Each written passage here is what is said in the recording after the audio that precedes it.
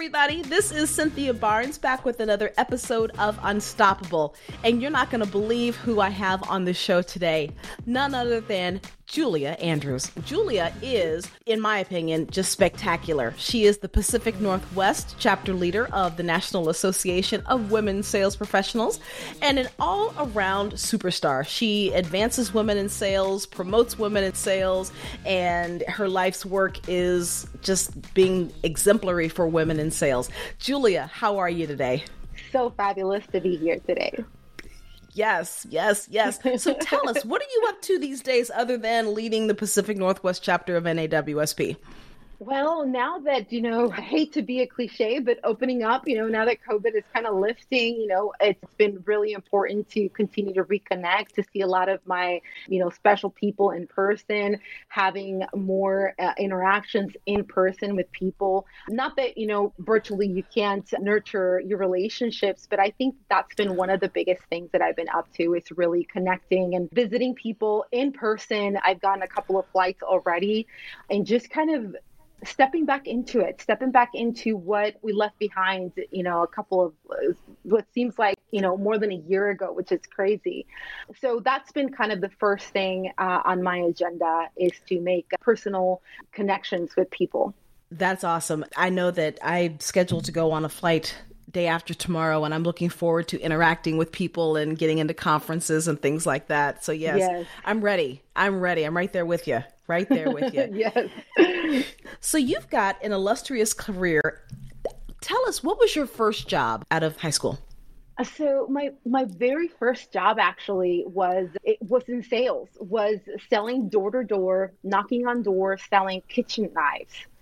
And that was not a job that I had planned on. It was more of a job to help my family. We had newly moved from Mexico to San Diego, and I was 17 years old and I had responsibilities. And those responsibilities were not about, buying the latest, sneakers or, some, cool outfit. It was really about helping the household and, get money so that we can buy food. And that was really kind of an education in and of itself, because I was going through a lot of rejection, but at the same time, one of the things that really helped me with that job was that I didn't know the language very well, but I had a script, and I saw a lot of college kids really kicking butt, really making a lot of money. And one of the things that desperation doesn't allow you to do is to think. So I saw social proof and I was like, well, they're doing it. I guess I can do it too. And that was the biggest, I guess, job that I could have landed that till this day still helps me with some of the learning opportunities that I got from sales, which was, qualifying, connecting, not taking no for an answer, or not allowing no to be a deterrent to your goal. So it was hardcore, I would say. Door-to-door sales is challenging. I admire anyone who does it and lives to tell about it.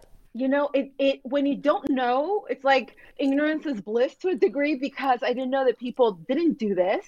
I thought that's how you were supposed to do it until I started getting smarter and getting referrals from everybody that I talked to, so that I was calling warm leads, so to speak. So it wasn't necessarily a complete stranger, but I mean, within 3 to 4 seconds, I had to convey trustworthiness. I had to make a point of some sort. I would have to get their attention.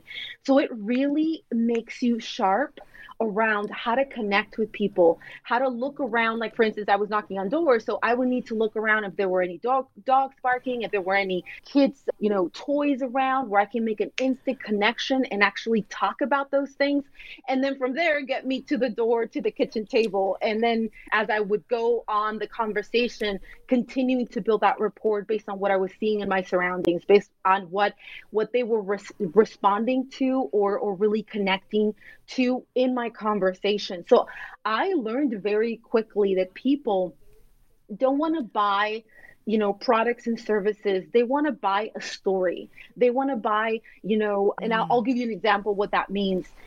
I wasn't necessarily selling kitchen knives. I was selling the opportunity of them cooking with their kids. I was talking about romantic meals, a romantic dinner. I was talking about that dream of what it could be. And that is a transferable skill that you can use in any situation, in any skills industry, I believe, about talking what is it that you're selling, not the features and benefits and products in and of itself, but what does that do to your family, to your health, to your relationships, to your life. So Yes. that's why I'm saying it was kind of hardcore, even though I was pretty young.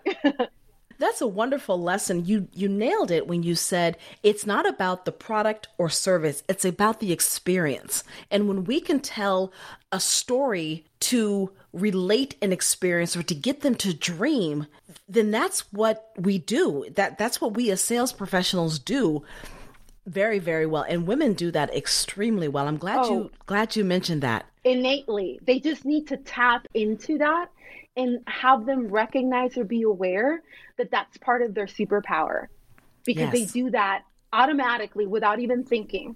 That is so true. And people don't buy things, they buy experiences. I Yes, can't stress that enough. It's not for about the the knives. Yeah. Yeah, you bring up a really good point. For the longest time, people would ask me, what do you do? And it didn't matter if I was selling knives or if I was, in financial services or whatever the medium was. I always said, I'm in the experience business. I'm in the business of having the individual who's the ideal, customer client, really have an exceptional experience with the product or service that we're offering, so that they become, raving fans, right? Or they become people that are always sending you referrals or are really doing the selling for you, if you will, with other people. Yes. Absolutely. It is about the experience. So you mentioned financial services. Tell us about your experience there. Yeah. So I actually, after a year selling knives, I ended up really, really being really good with my pitch. I ditched the script that I used to have, because I used to walk in with a script in my hand and read it off verbatim, basically. And I got to sell to someone that was a big head honcho at Merrill Lynch. And that was, I sold them a set. And then I walked out, with a purchasing order and a job offer to work at Merrill Lynch. I worked there Wow. for about 2 years, and it was an incredible experience. It was something like I had always kind of dreamed in my little mind as I was going to school to work in something like this. I would buy Clippers magazine and Money magazine when I was, with the little money that I would keep, because I would give the majority of my money to my mom. And I had always dreamed this. So it was a dream come true to me to be working in a place like that. As I excelled in those arenas, I then moved on to working in credit unions and banks. Then I started working in insurance and ended up working for this incredible company out of the Midwest for about 7 years, almost 7 years. And I say that that was really where I got my PhD in sales, understanding that, selling was consultative, understanding that selling was about the benefit to the person or the group, the individual. Our clients were financial advisors, brokerage houses, et cetera. So the consumer became much more sophisticated. And so you had to become this elevated individual that not only knew your product inside and out, but knew the industry inside and out, knew the potential clients, whoever that may have been, the either advisor or his clients, problems, dreams, aspirations, challenges, you name it, and really work from a very advisor export standpoint and educating your consumers so they are making the right decision at the end and picking you as the strongest one. I did that it was like a wholesaling job. So I would go around. At first I was internal and external, and then I did a little bit of both. And it was complicated to a degree because there were a lot of different products that I had to really understand. But it was just incredible the way that you would impact different people's lives and have firsthand on their security, their insurance for their heirs, their legacy. So it was really rewarding from that perspective. Very hard work, but very rewarding at the same time. When you talk about financial security for generations, Yeah. why is that personal to you? So I think, coming from a family of five, where my mom was the only one, at a certain point she was working. I think, and coming from a father that was super controlling with money, I got to understand that control or money, I should say, meant having different options, meant having a security, meant having a legacy to a certain degree.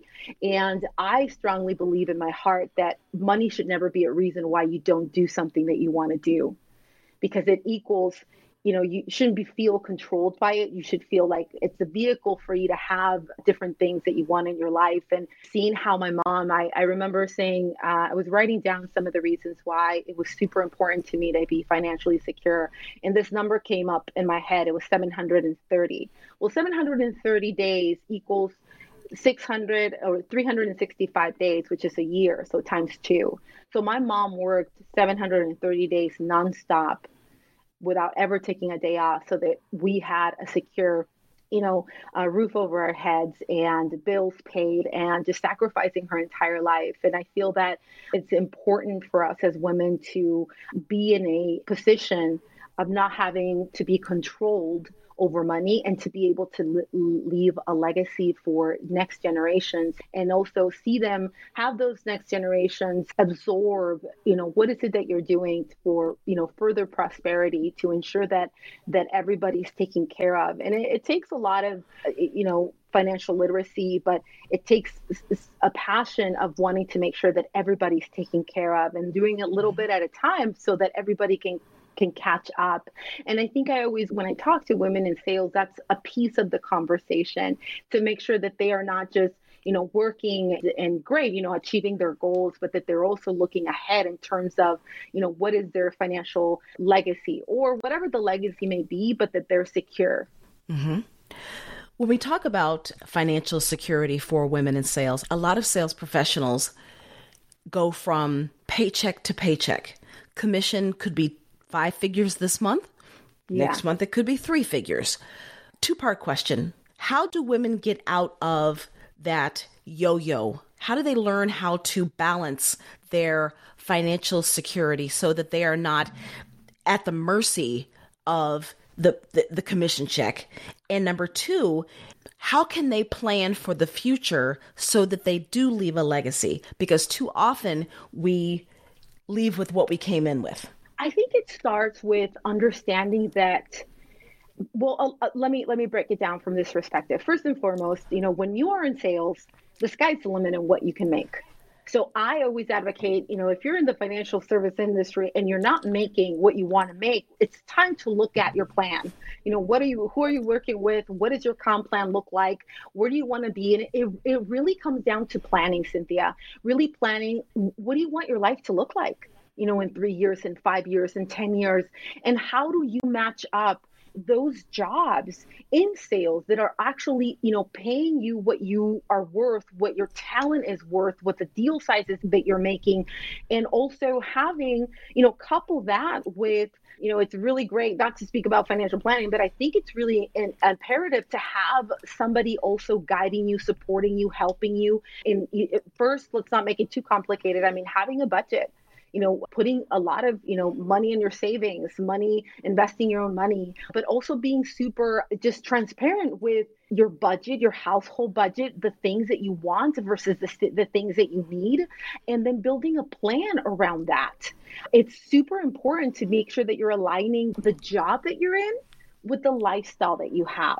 There's incredibly amazing jobs in financial services that pay you well into your 6 figures, like multiple 6 figures. So I think it's also understanding, who do you want to serve? Where do you want to serve? Do you want to be an advisor? Do you want to be a wholesaler? Do you want to be somebody that's, analyst? What are the type of sales jobs? Because there's analysts and operations and stuff like that for sales, kind of nailing that piece down. And also there's a piece, and I'm not going to talk too much about this, but if you have a cap, like a money cap in your mind, let me tell you that you will sabotage you're earning more. Like if you feel like I won't earn more than 75 or 100 or 150, then you kind of zone in on that.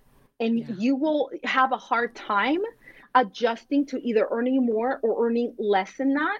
I know that sounds a little bit crazy, but it's true. So acknowledging if there is a cap to your own earning potential is part of that plan. Where Yes. to, and understanding all those things, and just, having an assessment about yourself. Where am I? Level 1 to 10. Am I in a 9? Am I in a 7 in relation to my goals, or in relation to my income goals? And just looking at it very objectively and putting a plan together. Now, when you talk about legacy, that's all part of that. Then you bring in, a financial advisor. There's so many currently right now excellent resources online that are minimal in terms of cost. So don't let the word financial advisor scare you or make you feel like, oh, I'm not qualified, to see someone like that. There's so many different options right now in the marketplace that would give you so much different ways. If you're looking at what's my budget, how can I plan for the future? But legacy planning, I believe, should be done with someone that can also kind of look at your blind side, kind of look at other things that you want to achieve, and how much money do you have to put aside? How much money do you have to be making?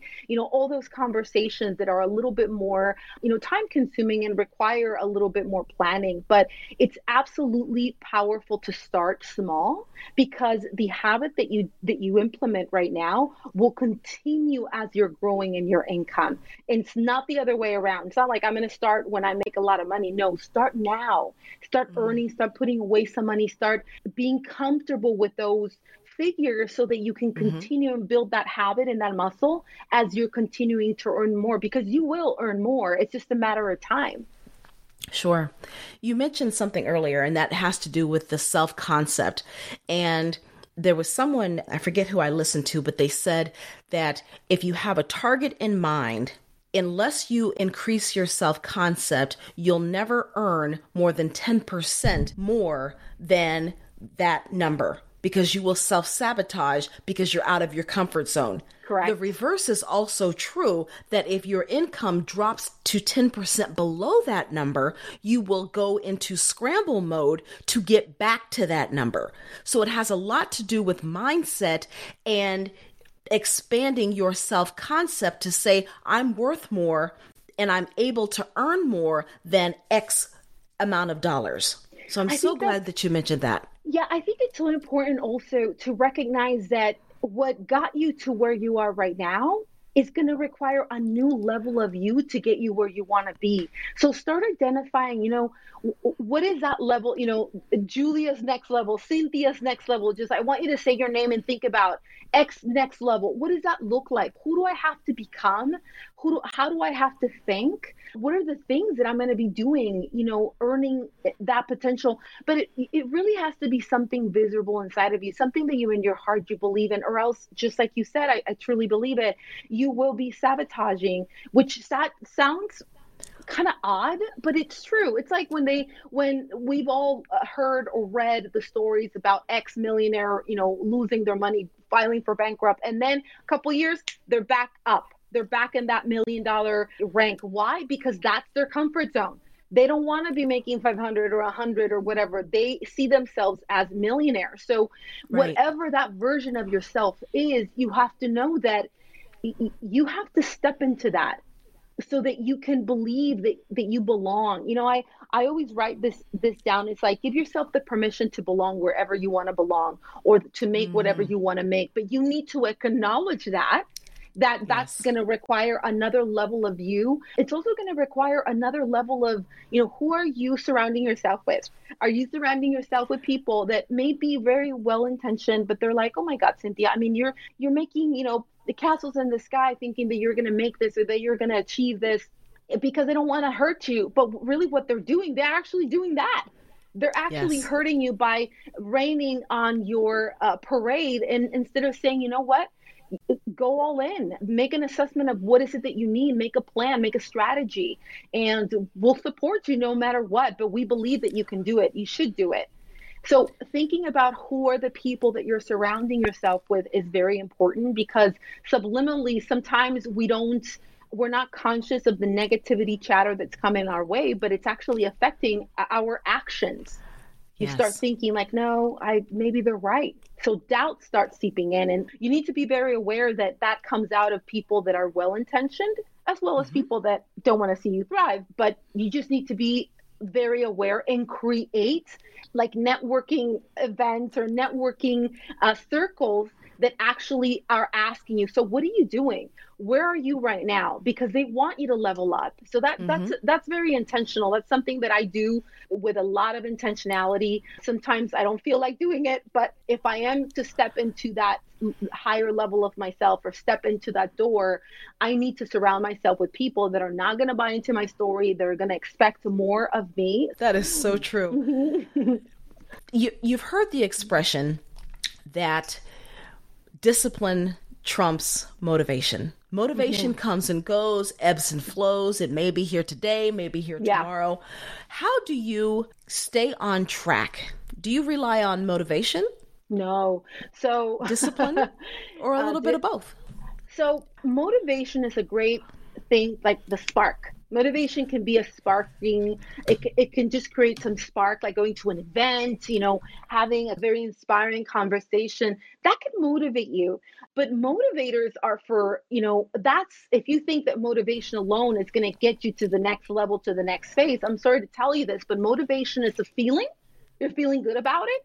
And commitment doesn't care if you're feeling good or if you're feeling bad or what the story is. You're going to do what you said you were going to do. And discipline is it piggybacks on commitment. But the first thing I would say is that you need to have a commitment. So whatever the goals or whatever the things that you're trying to achieve, I'm speaking directly to you, girl. If you're somebody that's thinking like, God, I get motivated very easily, but then it dies down. Well, let me tell you, you're no different than me. I just create my environment so that I don't have to rely on willpower. So if I have a goal, let's say I want to lose weight, or if I want to achieve something, I make sure that I communicate that to people that are going to hold me accountable, and that nobody wants to look bad, right? You want to make sure that you're doing what you're saying you want to do. So make it public. Another thing is create your environment for success.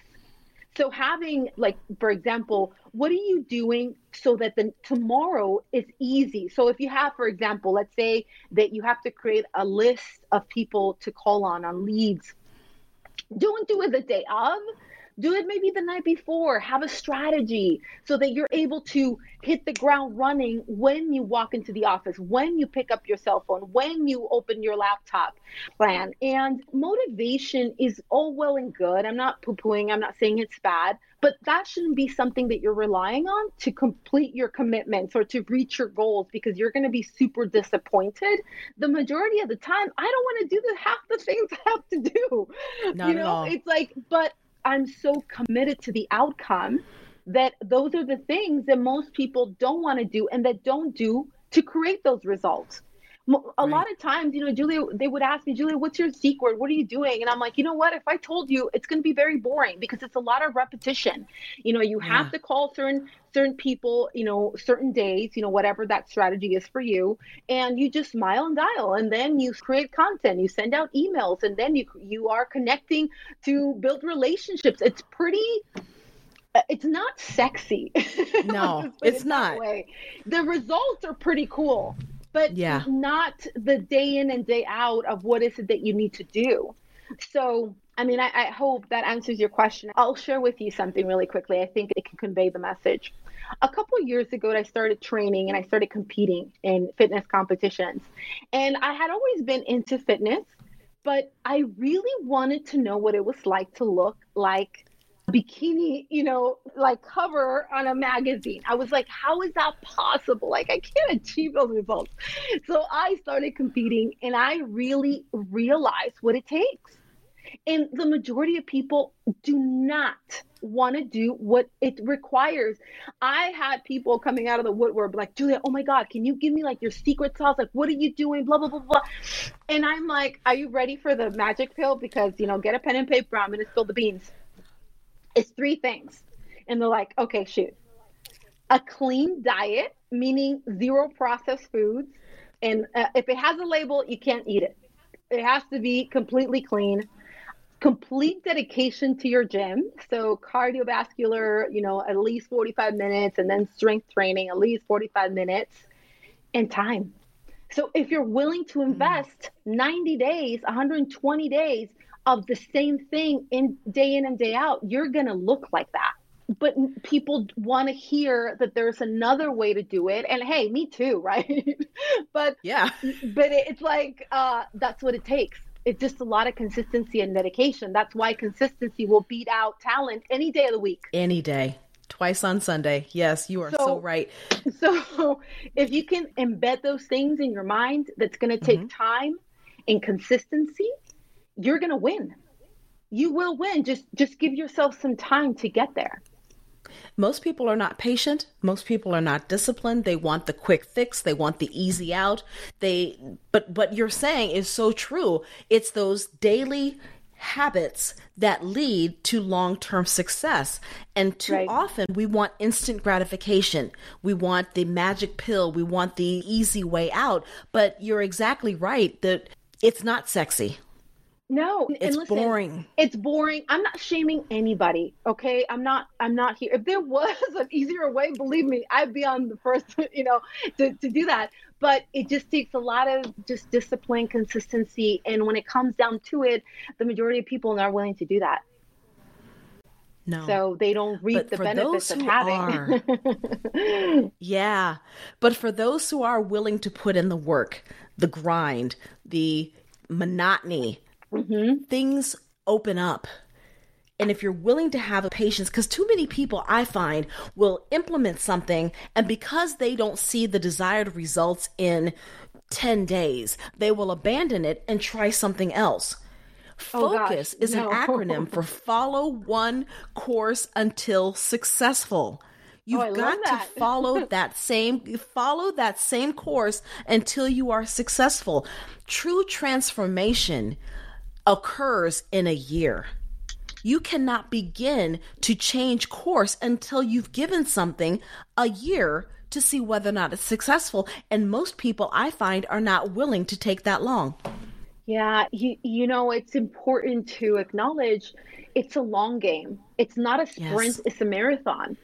So if you can be patient and you can, stick it out and do the reps in and out, you're going to get somewhere because you're going to stand out by the sheer factor that not a lot of people want to do what you're doing. So by the sheer factor, you're putting yourself in a position to be noticed, to be, you're just a different breed at that point. And that's what you want.